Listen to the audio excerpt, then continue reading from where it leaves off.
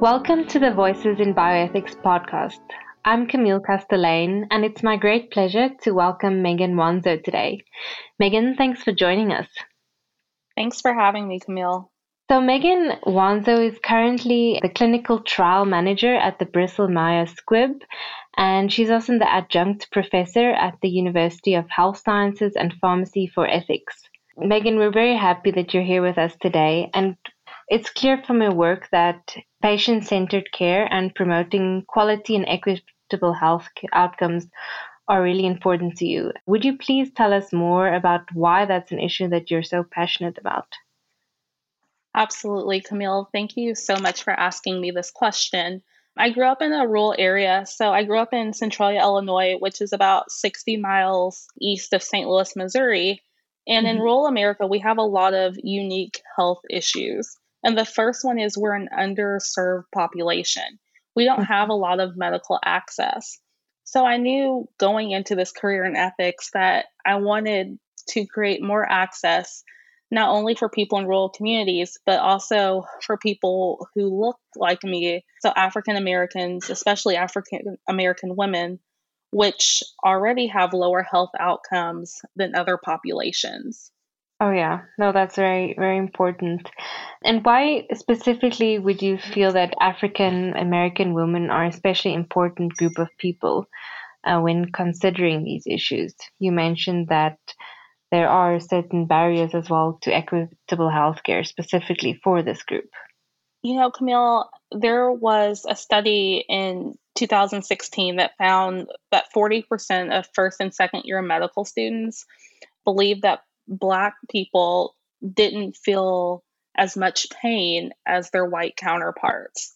And this was especially true when it came to Black women. We saw that they were coming to emergency rooms across the United States and they were not being treated for their pain. They were being sent home. They were being told that their pain was not real and that they could take over the counter medications to heal their perceived sickness, illness, pain. And these Black women were actually suffering from quite complex issues that should have been caught by medical professionals. And some of them even ended up dying from the lack of care they received.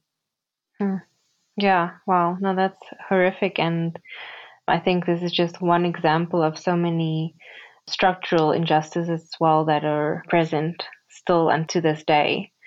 If we think of past transgressions as well, and we would have hoped that it was something of the past, but unfortunately that is the reality that we've also seen during the COVID pandemic even. Absolutely. We have to remember that bias is a two-way street, especially when it comes to Black women in the American healthcare system. Black women have bias from previous transgressions, such as Henrietta Lacks, and how her cells were used without consent. And now there's a major profit off of HeLa cells, as they're called. But she did not consent. Her family did not consent. And now it's a major profit for industry. But where is the justice for her? Oh, yeah. And then we also have medical providers who hold their own internal biases from outside sources, from where they grew up, from media that places unfair stereotypes on Black women in particular. Yeah. No, I'm so glad that you also raised the issue of bias, and I really appreciated reading the book of Henrietta Lacks, and I could actually advise our listeners also, if they haven't read it, to really read it. And I know the woman who wrote it as well, she really delved into the story and she went to go meet her family, and it was such an important story to tell. And I'm still surprised even today, sometimes people that I talk to in the bioethics field, they don't know who she is. And yeah, that kind of just always surprises me. But it also comes to show that these discussions need to be had more often as well. Are there any, in your experience, specific cases that raise some ethical issues pertaining to Black women in healthcare? I can think of one in particular that happened in St. Louis, Missouri. And it wasn't a case I was on, but it's a case that I often talk about with my students and people I know. And it's the story of Anna Brown. She was a resident of St. Louis, Missouri. And she had gone to several different area St. Louis hospitals complaining of intense, intractable pain in her calves and legs. Anna Brown at this time was homeless, which should not have mattered, but clinicians kind of wrote her off as drug seeking, as possibly seeking illegal sexual activity. And eventually, when she presented to the ER for the third time and doctors looked at her, Anna refused to leave, and she was screaming that she was in so much pain that she couldn't walk. And the doctors called the police on her, and they said she was trespassing. Hmm. Police agreed with the doctor's assessment that she could be drug seeking, she could be into some illegal activity, and they carried her off to jail. Anna was in such pain, complaining she couldn't walk, that police officers carried her by her arms and legs into her jail cell and left her on the floor. Even though there were beds there, they left Anna Brown, a Black woman, on the concrete floor of her jail cell. Hmm. Anna was left there moaning, kind of weeping, and officers stood by and watched. Anna died shortly after she was brought to that jail cell, and an autopsy later revealed that she had blood clots in her leg that had gone to her lung. So, in this case, it tells a powerful story of a Black woman who sought out care for pain she was having and didn't receive that care. And we ask ourselves as ethicists, she went to 3 different St. Louis area hospitals. She came in contact with police officers, people at the police station. What if one person would have believed Anna? What if Hmm. one person would have said, let's run one more test?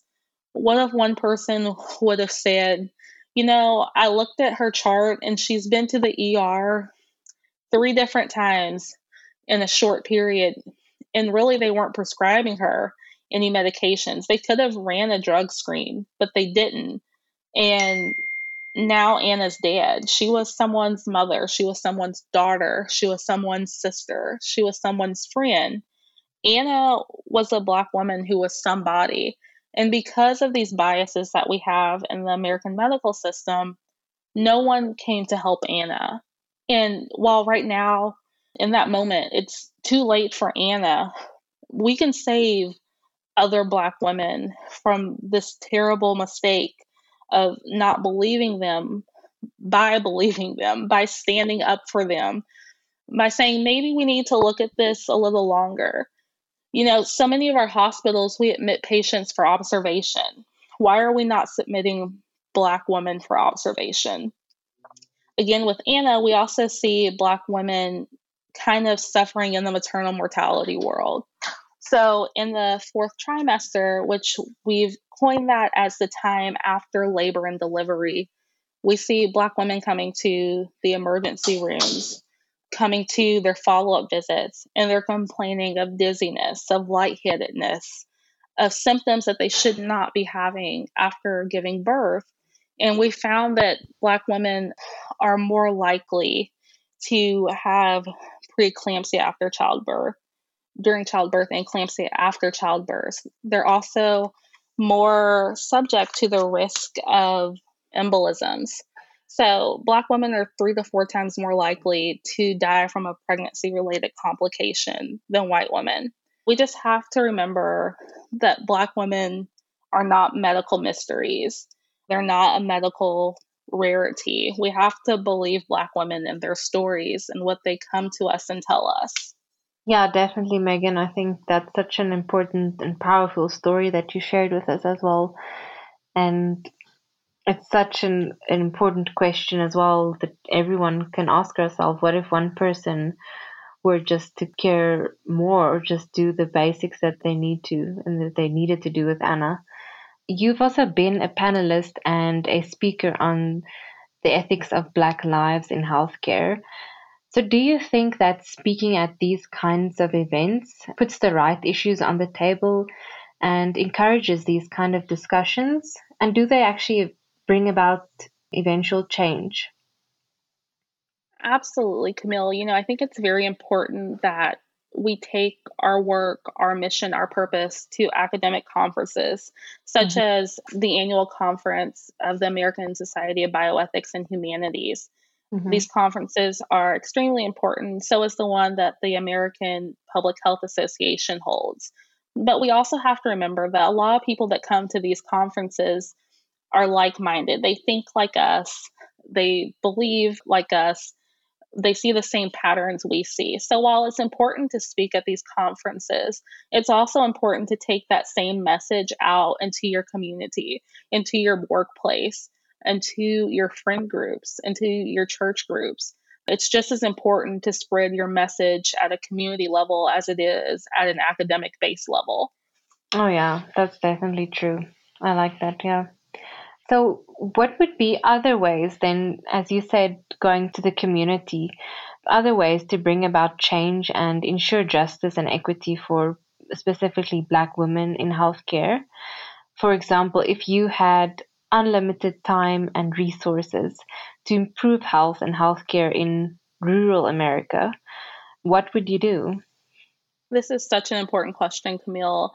And I think that there's a couple of things we need to understand about Black women in particular first. And one of these things is that Black women are often the matriarch of their family. Black women take on a really strong role in their families. So they're often really involved, not only in their families, but also in the community to make a way for their families, to guide a path for their families. And the second thing is that in the Black community, the church is a very important pillar. So these two combinations, I think it's important that as people in healthcare, as ethics professionals, as clinicians, we find opportunities to speak to the Black church. We find their church picnics, their church activities, and we ask, can we set up a booth? Can we provide healthcare advice? Can we take your blood pressure? Can we check your oxygen? Those basic healthcare needs that we find that sometimes Black women are not getting because of lack of trust of the medical system and fear of the medical system. We find ways that we can do this in a community aspect, one that's non-threatening, a non-white coat environment, a non-hospital environment. So we can introduce ourselves and establish a relationship with Black women that we can carry on. One of the things I really advocate for is preventative care and for Black women to get a general practitioner or a primary care provider, because we see, especially with Black women in cancer rates, such as breast cancer, there's a late diagnosis. So Black women have lower survival rates. They have a higher death rate. And we know that if we can get Black women in to see a primary care provider or a general practitioner where they can be diagnosed earlier, where they're getting their scheduled mammograms, we can diagnose them sooner and we can provide a better treatment for them that will produce better outcomes. Wow, that's so amazing, and just comes to show how important preventative care is, and also how impactful actually building relationships and going into the communities is, and how important that is. And that would definitely be an very impactful and important way to do it in the future. So let's move now to your career path. How has your family and your upbringing actually helped shape your passions and influenced your career path? Growing up, I knew a lot about medicine. It seems like my family was always involved in healthcare in some aspect.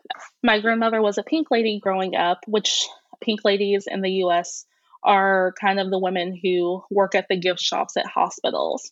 So I remember spending a lot of time at the hospital as a kid. And I would see the doctors and I would see the nurses. And I thought that was so amazing. These people were helping people, they were caring for people. And I also found medicine so interesting. So when I went to college, I started off in an international studies program, which ended up being canceled by the university. And I wanted to focus on public health and global health. And so I looked for what I could do next since that program was canceled. And by sheer chance, I ended up in a bioethics class. And I cannot think of a more perfect major for me, a more perfect career path. It's the perfect combination of medicine and the humanities. It's really that social side of medicine, that understanding side of medicine that sometimes our primary clinicians, such as doctors and nurses, don't have time to get down to. As Mhm. ethicists, we get to deal with the most difficult cases. We see the most complex decisions. And we kind of help not only families and patients through these decisions, but we also have this unique perspective where we can help clinicians through their treatment plans, through their care plan to really build what the patient needs in some of their last moments. And I think that's really special to give people their final decision at the end of their life and to let them know that you're still the author of your story. Mm. Oh, that's so amazing that that is how everything happened to also bring you to this successful career path that you're actually on at the moment. And do you feel like the bioethics studies equipped you enough, or was it a combination of the two? I guess that the practical experience in the field, as you say, in the clinical setting as well, that really helped you to address the issues that were most important. I think where I'm at now as a clinical trial manager, it's really a combination. So at Columbia, we do research ethics, we do clinical ethics, we do organizational ethics, we do end of life ethics, and the list goes on. I would say a clinical trial manager is really a great combination of research ethics and clinical ethics. I'm making sure that the proper procedures are done for research, but I'm also making sure that there's access to patients who Mm, need these oncology treatments, who need these rare treatments to treat their disease, have this opportunity that they would not have otherwise. And that's the amazing thing about clinical trials is that you're providing an opportunity that this patient would not have elsewise, and you're extending their life or extending their quality of life. And to patients, that's everything. mm. Yeah, wow, that sounds really important as well. So, what has been some of the most difficult ethical issues that you've had to dealt with as an ethics consultant as well? I would say, one of the most difficult ethical issues I dealt with in Southern Illinois, where I previously worked, was mistrust of the medical system and issues stemming from that mistrust, especially at the end of life.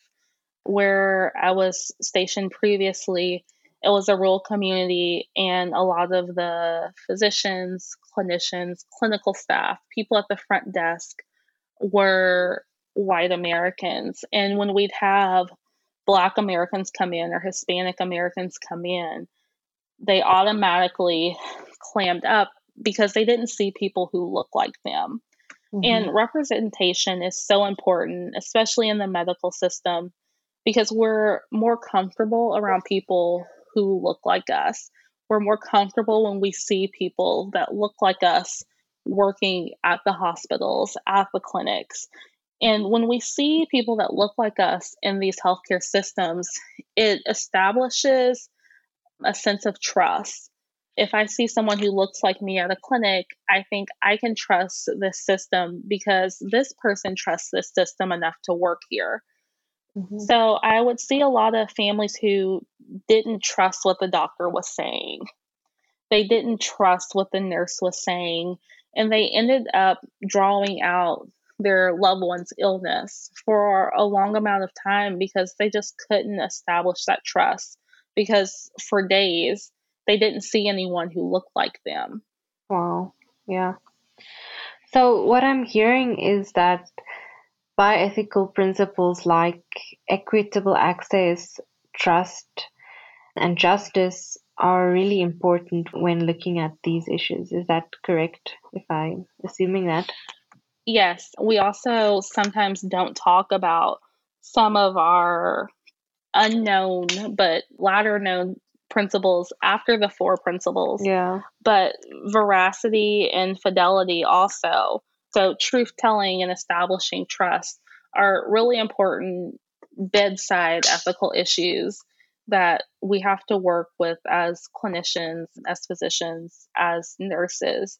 And it's important that we do try to establish a rapport with our patients Hmm. so that they know that we want to do what's best for them. Yeah, wow, that sounds really important as well. And I wonder whether doctors in training at the moment actually pay enough attention to those principles as well that you mentioned now.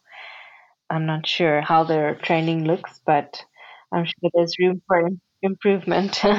One of the goals of ASBH is really to improve training for medical physicians so that they will be more aware of these issues and they won't conform to previously held biases.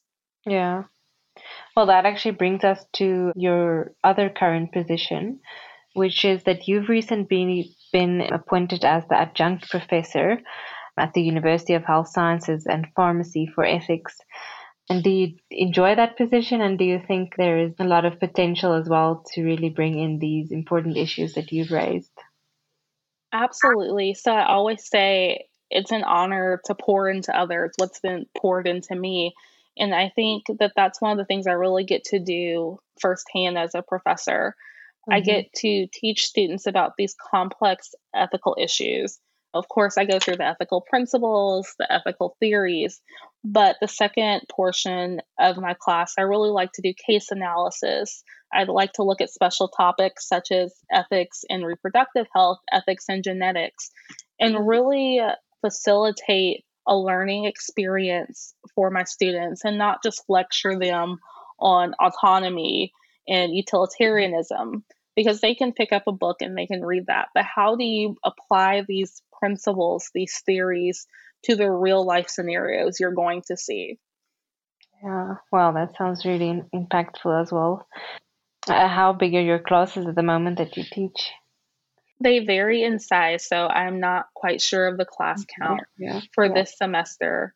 But I've been lucky enough to teach some RN resident students in the past Okay. at Southern Illinois Healthcare, and we had anywhere from 25 to 30 students in a cohort. Wow. Okay. And I think that the RN resident students really appreciated that course. So now their eyes are open, their ears are open, they know what to look for, they know the keywords to look for, Yeah. and they're going into situations prepared. Yeah. No, because I ask about the class size because also doing case studies, it's really nice if you have a smaller group of students and you can discuss that really intensely as well. And then lastly, I'd like to move towards the fact that we are in the COVID-19 pandemic, and I'd love to know more about what has been your experience specifically in your field at the moment as well. And you mentioned end of life care and that you've also had consultations with a lot of families who've been facing some really big challenges as well due to this pandemic. Absolutely. I am happy to talk about this because I think right now it's so important as we're kind of looking at our third wave of COVID in the United States. First and foremost, COVID is real. COVID is affecting families, they're affecting people everywhere, especially in rural America. We were hit hard with COVID-19. Nobody expected it, nobody was prepared. The first wave of COVID came, and our hospitals were inundated with patients. And we were doing everything we could to keep them alive, to keep them in contact with their families. But ultimately, there came a point across America where we shut down elective surgeries and we shut down visitor policies in our hospitals. And at that time, we had patients coming into the ER who were walking and talking and just presented with shortness of breath. And within 24 hours, they were intubated. And that in itself breaks your heart. But then to know so many of these people, they came in without any power of attorney, without any decision maker, without any contact on file because they'd never been sick before. So the next 24 to 48 hours, we were trying to identify a next of kin, a contact, a point person to help make decisions for this patient. Later on in kind of our COVID-19 journey, We were able to get iPads set up for video chats. And for some families, that was how they said goodbye to their loved one. They didn't have a chance to come see them.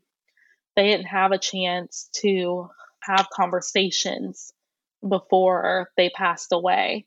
Their final goodbye, and we don't know how long it had been since some of these people had seen their families, was through an iPad. And I think where we are right now, we're in a very similar situation. You don't want to see your loved one pass away through an iPad.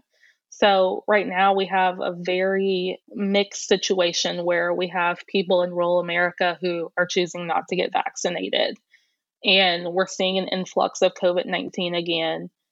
And we're going to be in that same situation where we're going to have to shut down our visitor policies. We're not going to be able to allow people to have visitors, even for routine illnesses, routine surgeries.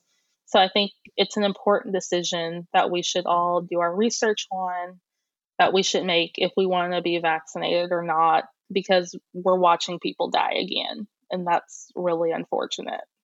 Yeah.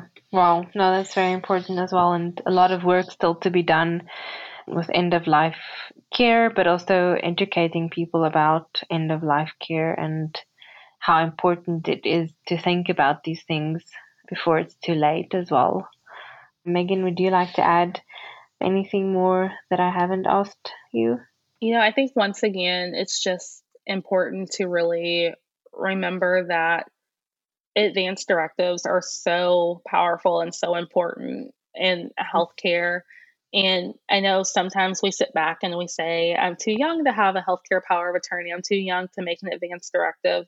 But we never know what may happen. We never know when the next pandemic may roll around. We never know what really lies before us. So if I could advocate for anything, it's just have the conversation with your family, have the conversation with your loved ones about what you would want if something was to happen to you. And you can find it at your local state's website. Several different hospitals, your primary care providers often have copies of advance directives, and you can fill them out. If you fill nothing else out, you can select your healthcare power of attorney. So you really have the person who you want making your end of life decisions, or even just healthcare decisions when you're not able to, making them for you. I think that that's one thing we can all take from this pandemic, from everything we've seen over the last year and a half, that we never know what's ahead. And it's important to have those conversations with our families and our loved ones. Yeah, no, definitely, Megan. Thanks for raising that as well and for sharing that with our listeners as well. Yeah, so I'd just like to thank you for your time today as well and for being with us and really for just sharing your expertise and raising such important discussions that we actually should be having more about. And yeah, there's still a lot of work to be done, and we look forward to everything that you're going to do as well. Thank you so much for having me, Camille, and thank you to all the listeners. I hope to speak with you all soon.